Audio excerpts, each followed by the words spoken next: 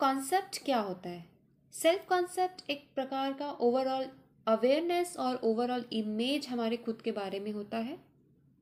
जब भी हम सेल्फ कॉन्सेप्ट के बारे में बात करते हैं तब हम यही जानते हैं कि ऐसा क्या चीज़ें हैं जो हमारे सेल्फ को डैमेज करता है और ऐसा क्या है जो कि हमारे सेल्फ में positive information and positivity put करता है। सेल्फ कॉन्सेप्ट पर्सनल ग्रोथ के लिए बहुत इम्पॉर्टेंट है। सेल्फ कॉन्सेप्ट हमारे थिंकिंग और एक्टिंग में काफ़ी इम्पैक्ट फॉर्म करता है। पर्सनल ग्रोथ में एक रिक्वायरमेंट है कि हम अपने स्ट्रेंथ्स एंड वीकनेस को प्रॉपरली एनालाइज करें। जहाँ तक हम सेल्फ की बात करते हैं तो सेल्फ 4 प्रकार के होता है। पहला तो बॉडी इमेज, दैट मीन्स हम अपने बॉडी के बारे में कैसा परसीव एंड कैसा फील करते हैं। दूसरा सेल्फ इमेज, जहाँ हम अपने सेल्फ के बारे में कैसा देखते हैं। तीसरा आइडियल सेल्फ, वैसा सेल्फ जो हमें पहुंचाना है, जो सेल्फ हमें अचीव करना है। और सोशल सेल्फ, जब हम समझते हैं कि हमारे बारे में लोग कैसा सोचते हैं। तो जब हम ये मल्टीपल सेल्फ्स के बारे में सोचते हैं या उसको समझने की कोशिश करते हैं तो हम एक कॉम्प्लेक्स सिचुएशन में आ जाते हैं। तो सेल्फ के बारे में देखा जाए तो काफ़ी परसेप्शंस हैं, काफ़ी थ्योरीज हैं।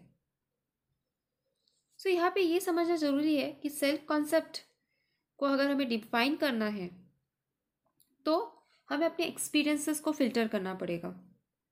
अगर हमारे एक्सपीरियंसेस कंसिस्टेंट नहीं है तो सेल्फ कॉन्सेप्ट जो है वो डिस्टॉर्टेड हो जाएगा, उसमें अवेयरनेस नहीं रहेगा।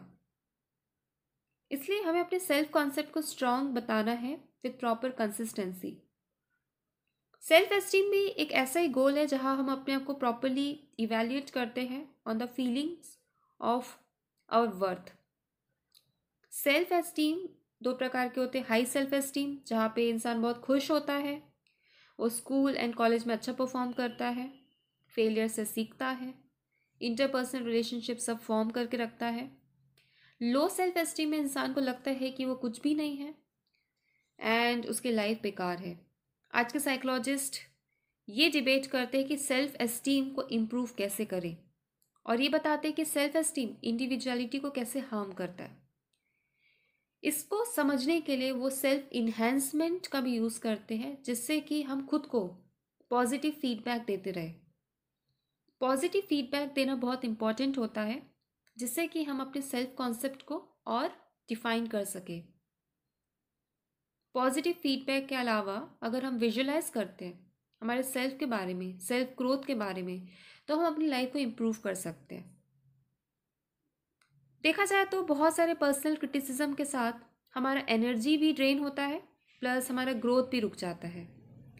इसलिए हमें चाहिए कि हम अपने पर्सनल ग्रोथ पे फोकस करें और पर्सनल ग्रोथ पे फोकस करने के लिए स्लोली उसको एक सही डायरेक्शन में लेके जाए।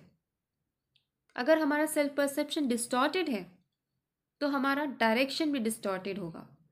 इसलिए आप खुद के बारे में अच्छा सोचना शुरू कर दो, खुद को एक्सेप्ट करो और खुद को एक सही रास्ते पे डायरेक्ट करो।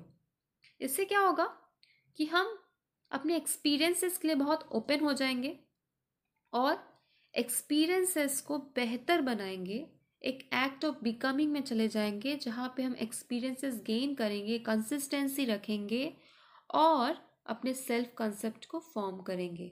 तो फ्रेंड्स, सेल्फ कॉन्सेप्ट बहुत इंपॉर्टेंट है और सेल्फ कॉन्सेप्ट का मुद्दा self awareness, self realisation, self esteem, role of multiple selves, self affirmations, visualisation, ये सारी चीज़ों पे बहुत डिपेंड करता है।